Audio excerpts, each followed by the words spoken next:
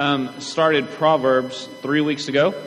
We had two kind of intro sermons where we looked at wisdom and why we would enter into this very practical book. And really where we're going to spend the next several weeks is we're going to just look at topics pulled from Proverbs. And so last week we began with emotions and how do we look at emotions with wisdom. And we have defined wisdom, and I want us to continue to kind of lay this out, is that wisdom is going to be defined as being skilled at living. That it's not merely knowing things, it's not merely having book knowledge or even common sense, but it is the ability to be skilled at doing life. And so as we think of craftsmen, you maybe are a craftsman, you know someone who's good with metal or with wood or with sewing, and you're impressed with the skill, that's kind of the same language that the Old Testament uses for wisdom, that those who are good at doing specific things, they're craftsmen, have wisdom, and we want to be skilled at living. Because here's the thing, this morning, if I told you that I love music and that I want to play music for you, those can be true things, but you are not impressed when I turn on the radio, right? You're not going, whoo, and you are the best radio turner-oner I've ever seen, right? Like, it's not a skill there. It's like, okay, that was not impressive. And so we can walk through life knowing the right things, but if we're not able to implement them into life, then we are not walking in wisdom. We are not skilled at living. And so we started with emotions last week because emotions really are going to affect everything we look at. So whether we're talking about marriage or money or parenting or friendship or specific emotions like anger, that we need to be able to have this balance of fighting the way we feel with truth, and to be able to go into understanding the things that are drawing us, and that sometimes our emotions cripple us, right, with things that are lies, that are not true at all. And so the last 3 weeks have really kind of been an introduction, laying some groundwork. And so if you feel a little lost this morning, I would encourage you to listen to those. So this morning, the topic we're going to look at is friendship out of Proverbs. And you might ask, okay, why something like this? Here's why. One, we want our children to be able to pick good friends, right? Being able to discern who are and aren't good friends. Quite frankly, as adults, we need to be able to pick good friends. There was an article that came out in The Atlantic this week that quoted a statistic that said those 45 years of age and older, more than 1 in 3 would say they suffer from chronic loneliness. It's just kind of nationwide. That's just that people are lonely, right? That 1 in 3 are lonely. We know for our teenagers, for our students, for those in college, they are more connected now than they've ever been able to be in human history through social media and things of this nature. And yet they don't feel safe, they don't feel known, they don't feel loved and secure in those relationships. They're constantly having to be on guard, and they're feeling at risk in those. And so even though they are very well connected, it doesn't mean that they have good friendships. And that we live in a community that is, quite frankly, very friendly, but that doesn't mean that you have friends. Just because people will say hello to you at United or recognize you at the plaza doesn't mean that you're walking in deep relationship and friendship. And so that's kind of the issue. That we can feel like we have friends, we can feel like things are good because people are friendly, and it really not be known or safe or secure. And yet we're built for it. We are meant for depth of relationship and for friendship. If you think back to creation, we first and foremost, even before creation, we have the Trinity, that God is in relationship, right? The Father, the Son, and the Spirit, saying, let us make man in our image. That God is in relationship, right, with Himself. There is communion and friendship there in the Godhead. And then that we are created and we are placed in the garden. And it says, right, that man was walking in the midst, that even after Adam and Eve had sinned, that God was looking for them, and He says, like, why were you hiding? Right? That they were built to know God, to be known by God and to know Him. We see that God looks at Adam before He has created Eve. It says it's not good for man to be alone. And so God creates the first woman and gives her to the first man, right? He provides relationship. That we're meant for this. In James 2:23, it tells us that Abraham, right, in his faith, he believed and it was credited to him as righteousness and that he was called a friend of God. In Exodus 33:11, Moses is said as the tabernacle, as God would descend upon the tabernacle, that he would meet with Moses face to face as one friend would with another. Right? That this was unique and beautiful. Right? That we would be reminded that one of Jesus' names is Emmanuel. It is God with us. It's not just someone to know that is far off in distance, but it's a God who condescended. He came and walked on earth to be Emmanuel, God with us. And then if we just look at the 4 dozen or so one another statements in Scripture, that we are to walk with one another, to pray for one another, to bear with one another, to forgive one another, to love one another, to show hospitality to one another, that we are created for relationship and friendship. Because you cannot do one another's alone. Right? You cannot do that by yourself. And so we are absolutely built for relationship and for friendship. And the fact is you can be married, right, and lack intimacy. You can be around people and lack close relationship and fellowship. So I want us to begin. This is Proverbs 18:24. Amanda's got verses back there. She's going to do her best to keep up. If you need a list afterwards, let me know. Because of the way Proverbs are set up, we don't land in just one proverb. We'll be jumping around as we look at these bits of truth, primarily from Solomon. This is verse 24. A man of many companions may come to ruin, but there is a friend who sticks closer than a brother. Just this idea that we can have friends, right, that are closer than family. I want that to just kind of begin to lay a foundation for us this morning. And then if we just turn back a chapter to chapter 17, verse 17. A friend loves at all times, and a brother is born for adversity.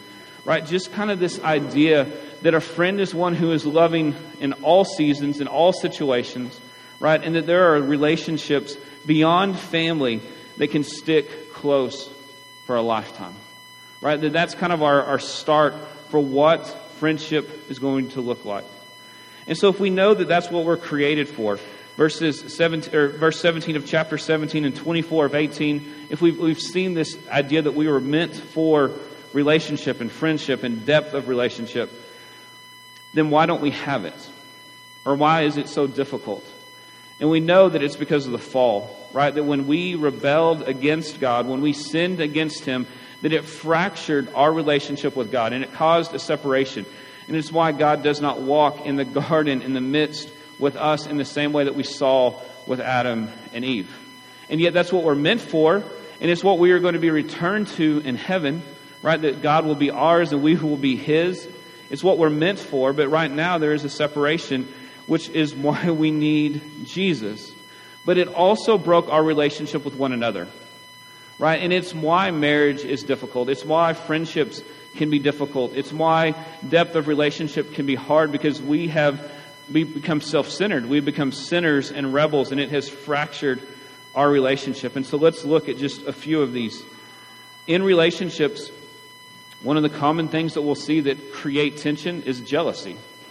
Right? Maybe you think about this in regards to junior high or high school relationships specifically.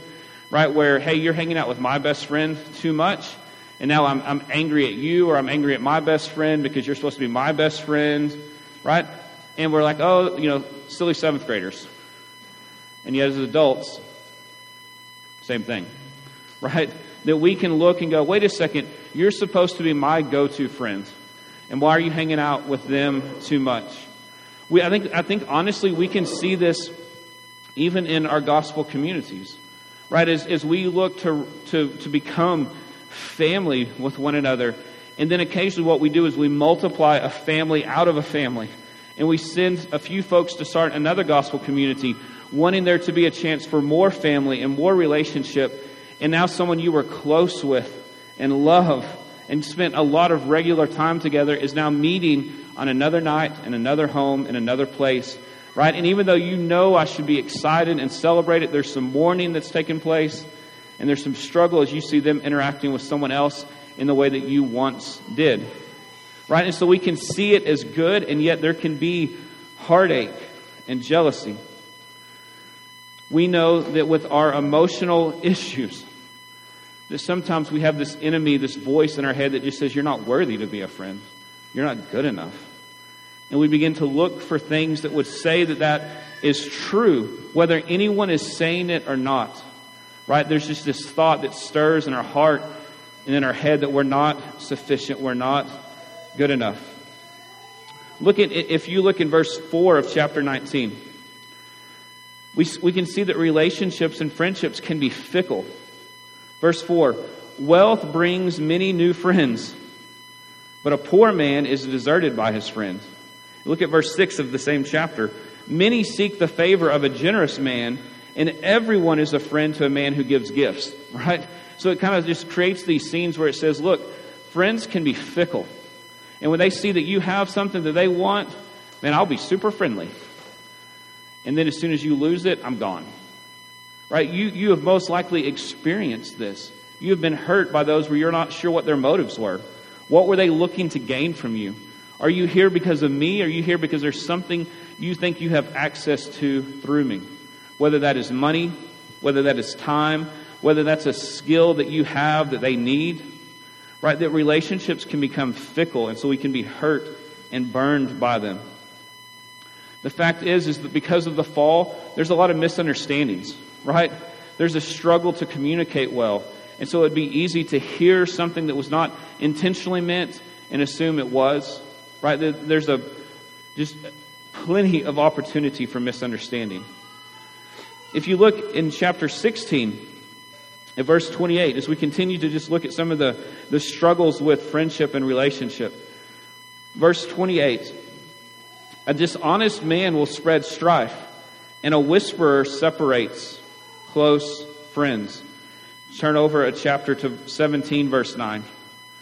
Whoever covers an offense seeks love, but he who repeats a matter separates close friends. This idea of gossip, right? That gossip and repeating an offense, we can begin to separate those who were once close by just stirring up issue and turmoil and untruth or truth that's not done in a loving way.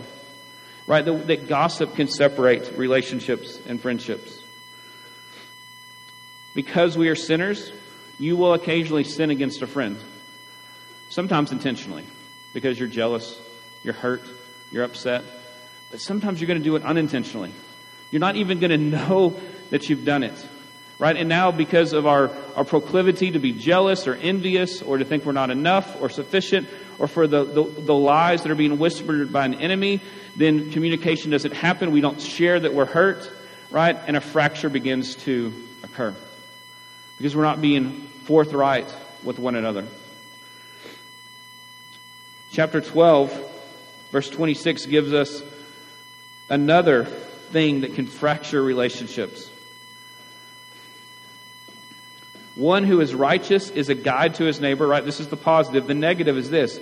But the way of the wicked leads them astray. And so sometimes there's a close friendship that's affected as others come in who are wicked and they just begin to lead them astray into death and into destruction. And it creates turmoil in former friends.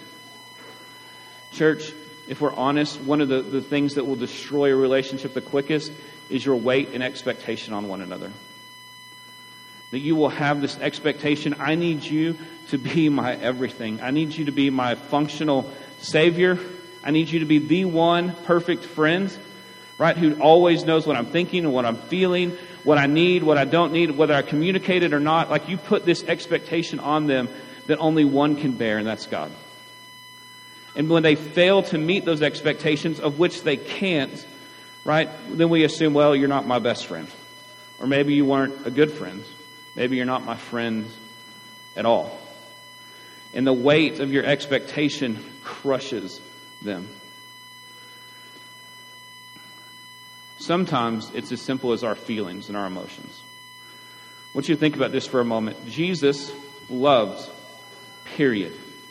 And some saw that love, they responded to that love, they received that love, and it transformed them. And they heard their good shepherd, and they followed him. And others, as he was loving them, as he was calling them on their sin, saying, that won't satisfy you, what you need is me, as he's loving them, what they felt was harm and hurt and offense. And they crucified him over his love. That for some of you this morning, you feel hurt and harm and offense at someone else who never meant it, who meant love for you, and yet you assume that your feelings trump and triumph over truth.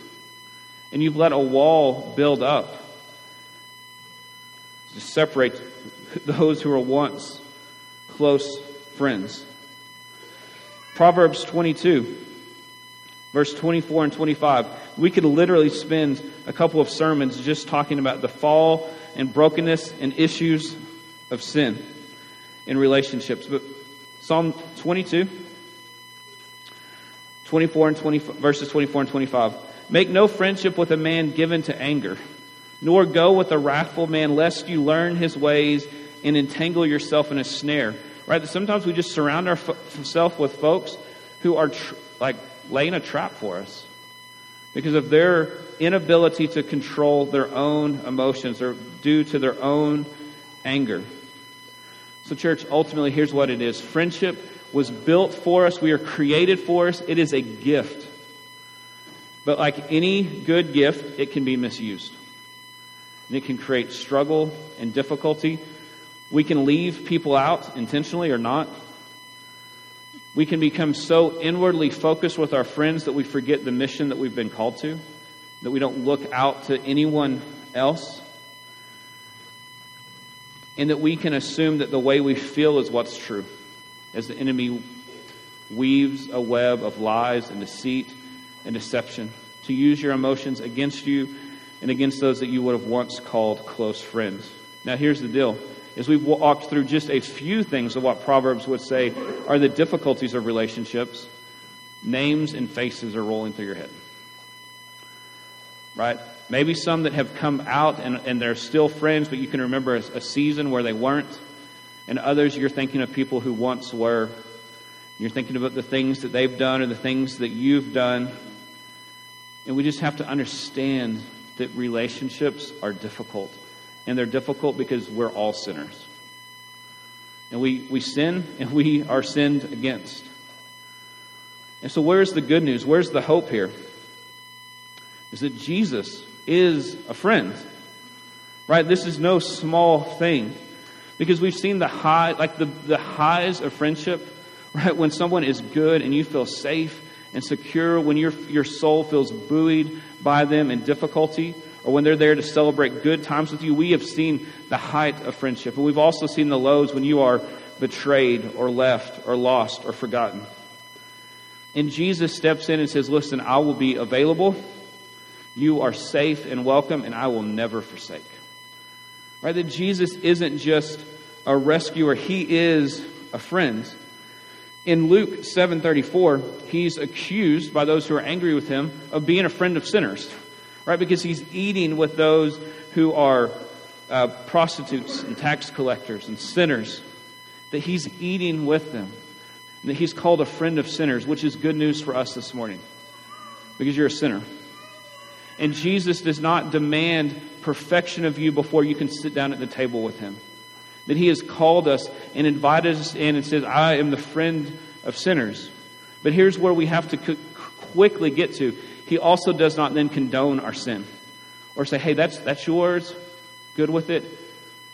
But he calls us on it and he transforms us. Right? He takes it and he forgives it. That Jesus is one who eats and interacts with sinners. And that he includes people. Right? Like that he's pursuing not just the rich, not just the famous, not just the powerful, but he says, I came for those who are sick, who needed a physician. So we see him including those who were far off, who were not included in cultural scenes. They were the lower class. That he's bringing them in and including them. Which means this, right? Sometimes we go, hey, Jesus, man, he loves me, I get it. But Jesus, he likes you, right? He wants you around. He's calling you a friend, and he's saying, come be a part, because that's the thing that echoes in our head often. It's right as we think about maybe our mom or our dad or a sibling, they have to love me and their family. And why we sometimes go to friends is because they don't have to. Right? And so when we say God loves me, yeah, well, he had to. But when he calls us a friend, when he invites us to the table, we begin to see he wants us around. If you turn over to Proverbs 27, verse 6, we see this. Faithful are the wounds of a friend. Profuse are the kisses of an enemy. Here's this idea. He says that our enemies, those that we might even call a friend for a while, man, they're going to flatter us. They're going to pour out praise upon us. And then they're going to stab us in the back. But faithful is the friend who will address our sin, our need, our issues to our face. It doesn't say it's painful. Or it doesn't say it's easy. It doesn't say it's comfortable. It may very likely be painful. Think about Peter for a moment. Peter desperately wanted Jesus not to die, to not go to the cross. And so he says, we're not going to let it happen. And what does Jesus say to him? Get behind me, Satan. Right? That was not probably pleasant for Peter to hear as one who would call himself a friend of Jesus. But what Jesus was saying was, there's a truth that you're missing, that you don't understand, that where I'm going is for your good and for your benefit. And if I don't go there, you're lost without hope. And so what I get what you're saying, Peter, but you're wrong. And I'm not going to go whisper to the other disciples about how big of an idiot Peter is. Peter, I'm going to tell you, right? This is true. And after Peter denies Jesus 3 times, right? That Jesus goes and restores him, right? That he says the right and the true thing. And so, church, do you have people in your life who will say the hard thing to you? Not that you heard that they said the hard thing about you, but that they'll come and say, this may be a wound to you, but I want you to know it's coming from me and it's coming out of love. Because Jesus says the hard thing. He speaks truth and he does not condone our sin. We need people who love us enough to say, you are wrong in this. Your attitude is off. You are finding satisfaction in things you should not find satisfaction in. You're pursuing things you should not pursue. And Jesus is better than that. And I want you to have him because I love you. And if we love our friends, then we will not want them to be satisfied with lesser things. But they will hold out the greater and the better thing. Jesus comforts us. He forgives us. Right? It's why we feel safe with him and secure with him. Why we feel like we can confess our sin to him. It's because he's forgiving and he's comforting. Church, Jesus knows you. The ins and the outs of your heart. The horrific things you've thought this week. The things that you would want no one else to know. The things that you kind of silently, I'm not going to pray at God, but that's really what I want. The things that you've actually done, the things you've actually said. There's nothing hidden before him. He knows it all. And yet he still says, come. Come dine with me. Come be mine. We are known, and because we're known, we're safe. Far too often we do not feel known or safe with people. And so we put on a front and we play a game. That's why the church has to be a safe place. And we'll talk more about that in a moment. He intercedes on your behalf with the Father. Turn to Proverbs 20, verse 6.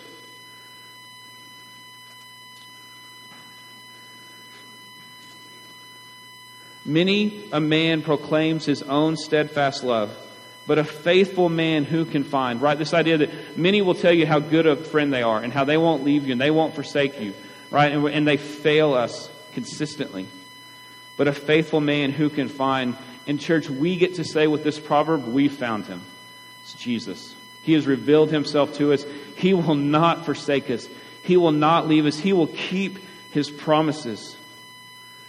He is never left and never forsaken. We're going to leave the Proverbs for just a moment. In Matthew 11, we're reminded that He refreshes us.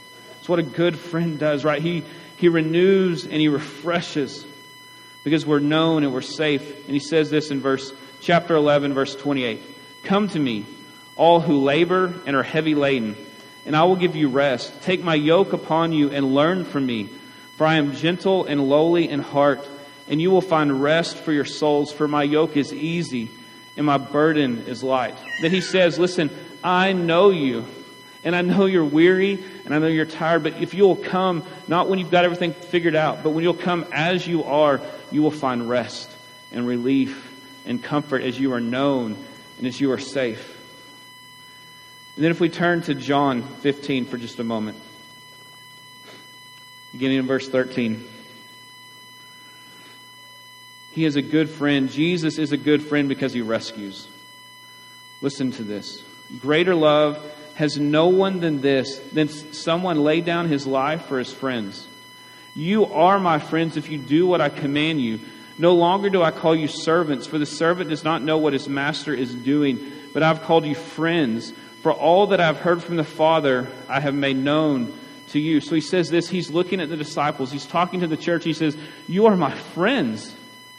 If you were my slaves, if you were my servants, I wouldn't bother to tell you what's going on. I would just tell you what to do. And I would say, go do it because you're mine and I'm telling you to do it.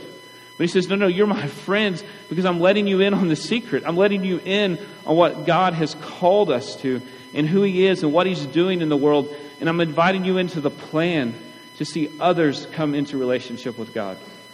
He's saying, you are my friends and I've given you all the knowledge and all the information. And He has rescued us by living the life we could not live, dying the death that we richly deserved, and then beating these things, beating sin and Satan, the devil, and living today. That we have a friend in Jesus who does not leave nor forsake. Proverbs 18:24, the one we started with. But there is a friend who sticks closer than a brother. Jesus is that friend. He is that friend. And we are to emulate it, but He does not leave us nor forsake us. So, we have a broken relationships. Jesus is the friend that we need. And because of that, we then are called to reflect His image and to live on mission, beginning to be a friend like that. So that when someone sees you as a good friend, it's not because you're awesome, but it's because you have been loved and befriended like that, and that you're pointing to Jesus who has done that. When we do that well, we are reflecting His image. He is our friend. We are included, and He has brought us into the church. And what He said is, here's friends. Here's a larger group of friends. It's why in Ephesians 2, He says that He has torn down every dividing wall. That the only thing that you and I need in common is Jesus. It's not our hobbies, right? It's not the way we think or the way we read or the way we spend our money or the way we vote. It's Jesus. And He has called us into a family of friends because He has initiated it. And then He sends us out on mission to draw others into this family and to make friends with God. To reflect His character, to be His hands and feet. And so first and foremost, we need to know there are two true things here. One is this. 1 Corinthians 15:33, bad company corrupts good morals. Right? Something we would tell our children. You have the wrong friends, they're going to affect you. We know this is true. And yet Jesus was a friend and a pursuer of sinners and His enemies to bring us into family. That both of these are true, and it's why we need wisdom. Because listen, if you struggle, right, with alcohol, and you go in and hanging out at the bar, not a wise thing. Not a wise thing. But it doesn't mean that someone who that's not their issue shouldn't pursue folks who struggle with alcohol, right? We need wisdom in this. That are we looking to find our own sin confirmed and okay with sinners? Or are we wanting to be holy, transformed, and pursuing of folks? Right? That if we have a sin struggle or issue within us, we don't surround ourselves with the same sin or issue. but we trust that God will provide others for them. But those things, there are some things that are sins in the world that they don't get you. You don't want them. And God is saying you can pursue folks, making them friends of God. Church, we want to be anchored in the body of Christ, but with eyes open to see those who need pursuit. That we are in one hand, with one foot in the church, and with the other that we are running hard after folks right before they walk off the precipice into death. And we need wisdom for that. And so I've been in churches where I would be fired if my truck was seen in certain places. And what we've attempted to do is create a culture here that we don't assume that you're running to sin, but we assume you're running after sinners. And we're going to give the benefit of the doubt, and we're going to ask for wisdom, and we're not going to do it alone. Where we are more likely to stumble, we're going to do it together. So, we want to speak, we want to reflect Jesus by speaking truth and honesty. We read this in 27:6. But if we also go to 27, look at verse 9. Oil and perfume make the heart glad. The sweetness of a friend comes from his earnest counsel. Right? And faithful are the wounds of a friend, that we would be people who would see and speak truth, not our preference, but the Word of God. And this is to be compared with verse 5 of chapter 29. A man who flatters his neighbor, his friend, spreads a net for his feet. Are we willing to say only what people want to hear, knowing that we are tripping them up and leading them into sin, rather than loving them even if it's hard to hear? That we would be willing to say these hard and true things. When's the last time someone was willing to do that and you felt loved in it, not just beaten up? We want to listen.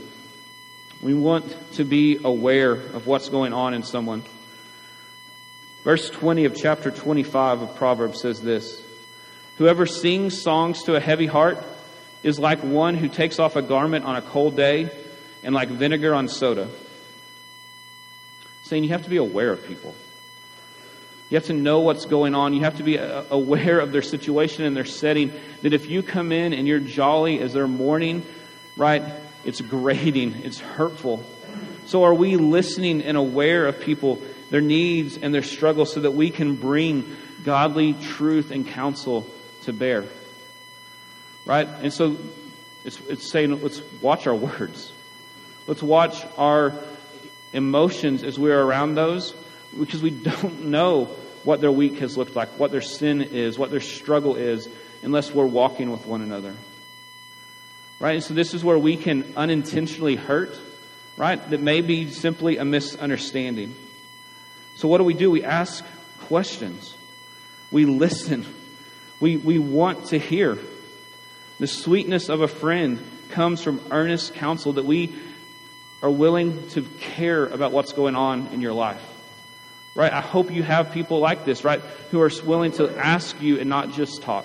Who are willing to hear and to listen and to poke and to prod and to point you to Jesus, the one who actually satisfies. We want to create a culture here where people are safe to not be okay, where they're safe to admit sin and need and transparency and to be loved. Proverbs 13:20 says this: whoever walks with the wise becomes wise, but the companion of fools will suffer harm. Are we a culture of wise folks who are bringing about those who are less wise to greater levels of wisdom? That we don't ever arrive in this, but that we are creating a culture where we are trusting the Word of God. Where we are iron sharpening iron, as Proverbs 27:17 says. Right? Knowing that sometimes that's with friction, but that we are being sharpened in a healthy and good way. Church, part of what this looks like, quite frankly, is just to open our eyes, to ask God to give us wisdom to see people. I don't like to share stories very often from my own life in this regard, But this year, I've invited 2 people to lunch who I simply met in like random occasions out in the world. I didn't know them. I have no personal relationship with them, but they interacted with me in a business type setting. Didn't know I was a pastor, didn't know anything about me other than we'd had a conversation as we were doing business. And I invited them to lunch in the days to come. Both of them said yes. And as we had lunch, I just asked the question, you don't know me. You didn't even know my last name. Why did you say yes? And both of these men, their response was this: no one's ever invited me to lunch before. And obviously their families invited them to lunch, right? That's not what they're saying. They're not saying, I've never had lunch with anyone before. But what they're saying is, no one's ever sought me out. No one's ever pursued me. No one's ever been intentional with me. And so they're like, I'm driving my own car there. I'm safe. I can run, right? Like they didn't feel like in danger, that if I was a weirdo, they could leave. But that they're hungry for something. They're hungry for people not just being friendly, but to be a friend. And listen, if all we have to offer in that moment is ourselves, then we fail them. But if we turn and say we have a friend in Jesus who won't leave you, who won't misunderstand you, who won't forsake you, who knows you and loves you and is pursuing you and is transforming you, who has forgiven you and who will rescue you, right? That is what we have to offer. And so what do we need to do to be good friends? We need to commune. We need to be together. When we were living in Yemen and speaking very, very little Arabic, I was sitting on a mountaintop one time overlooking the city, drinking tea with this Yemeni man. And he has shared every word of English he knows, which wasn't much. I've said every word of Arabic I know, which wasn't much. And now we're just sitting there. And listen, if I just stop talking and look at you, you're not going to be able to make it for very long without it being really awkward and uncomfortable. Right? We're used to function, right? Efficiency. That's what we want in relationships. And as soon as that conversation's over, then we move on to the next. And so after like 10 minutes of silence, like my American sensibilities are feeling really uncomfortable. And so I go to get up. And he's like, where are you going? I said, conversation's over. I'm leaving. And he goes, no, sit down. So I'm thinking, okay, he's thought of something else he can say. I sit down, and he just takes a swig of tea and smiles at me. No more conversation. So we sit for another 10 or 15 minutes. So now we're pushing 20 to 30 minutes of silence. And like my skin is literally crawling, right? Like I'm just like, this is so uncomfortable. And so I go to get up again. And he's like, no, sit down, my friend. I'm thinking, man, okay. So I sit down. Okay, we're now pushing 45 minutes. And I'm like, it doesn't matter what he says. He can pull out a gun. I am leaving, right? And so I go to get up. And he's like, I don't understand why you were so desperate to leave. And I said, well, I don't have anything to say. And he goes, why do we have to say anything? We can just be together. And what I began to learn in that moment was what he was saying was, I value your presence. I value your time. I know we don't have anything to say, but I'm just glad to be with you. As Americans, we are really bad at this. And we are busy. And we look for efficiency. And we don't spend a lot of time just being together. Right? Unless something is being done and being accomplished. And so, church, the challenge for us is this. Is can we see value in relationships and friendships beyond efficiency and productivity? Can we see value in sitting and communing with the God of the universe, whether you walk away with a big wow moment in your devotional time or not? To sit in the Word and to sit in prayer and to say, Jesus is alive. He is a relationship. He is a friend that I can know and pursue, who pursues and knows me. That we would see and care and notice people who are different than us. One of my favorite things about Redeemer is that my children have friends who are a variety of ages. And there are many men in this room who are not 4-year-old boys, but who Jude would call a friend. And they would call him their little buddy, like their friends. And why? Why would a 50-year-old or a 40-year-old or an 80-year-old man care about a 4-year-old boy? And why would Jude call them friend and they call him friend?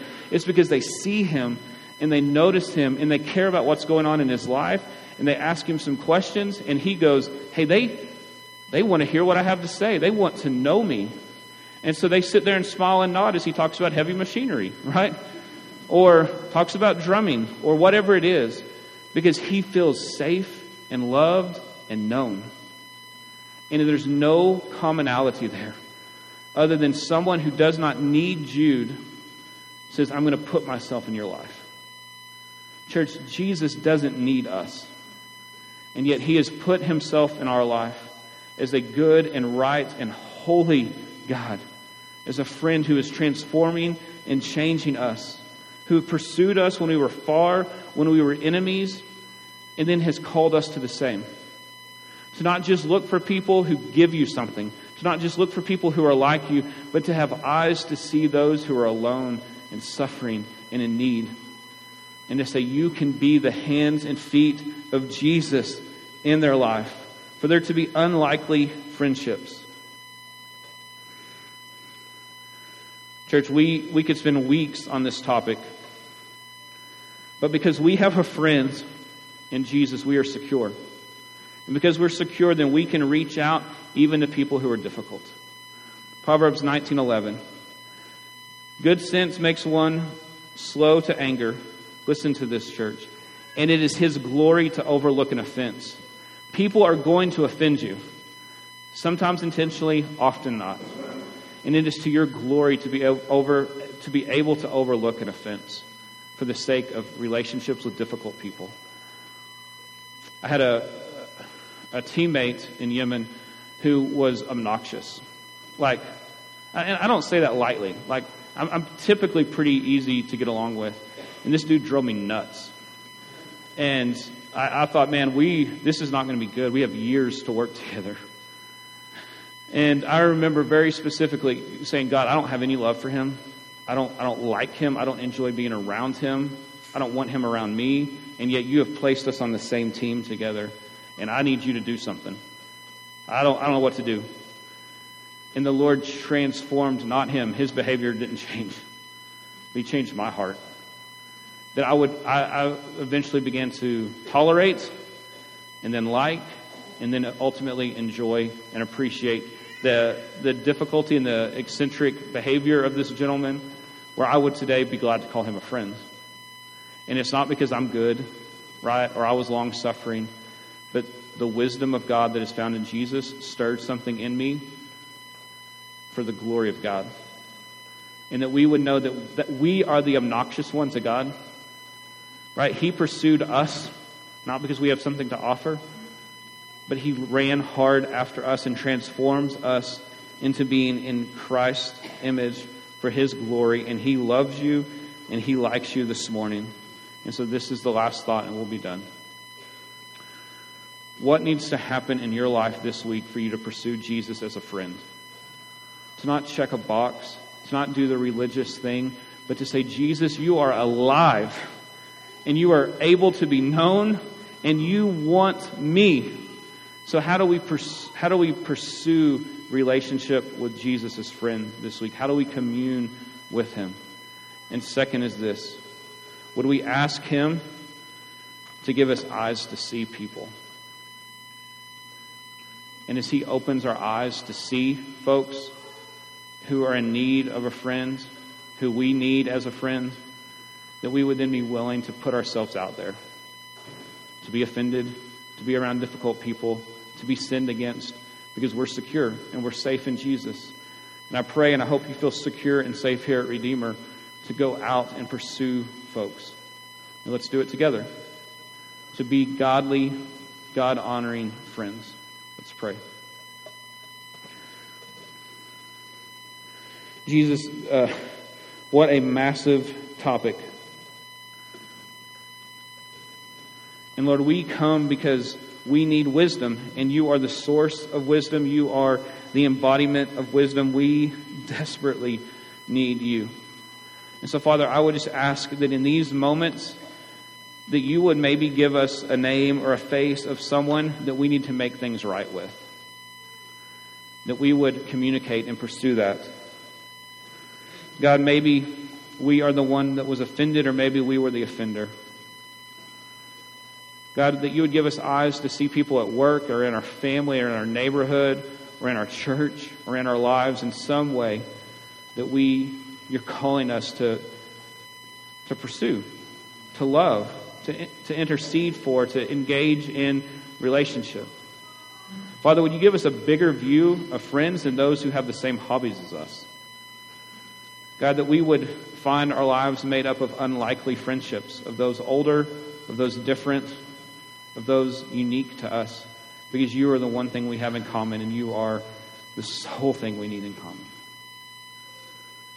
Father, we need your wisdom to navigate life. God, would we not believe that we can be an island unto ourselves, but that we would find friendship in you, and then we would seek to be that type of friend in the world for your glory and for your name. Would you speak? Would you convict? Would you guide? Would you make us wise? In Jesus' name, amen.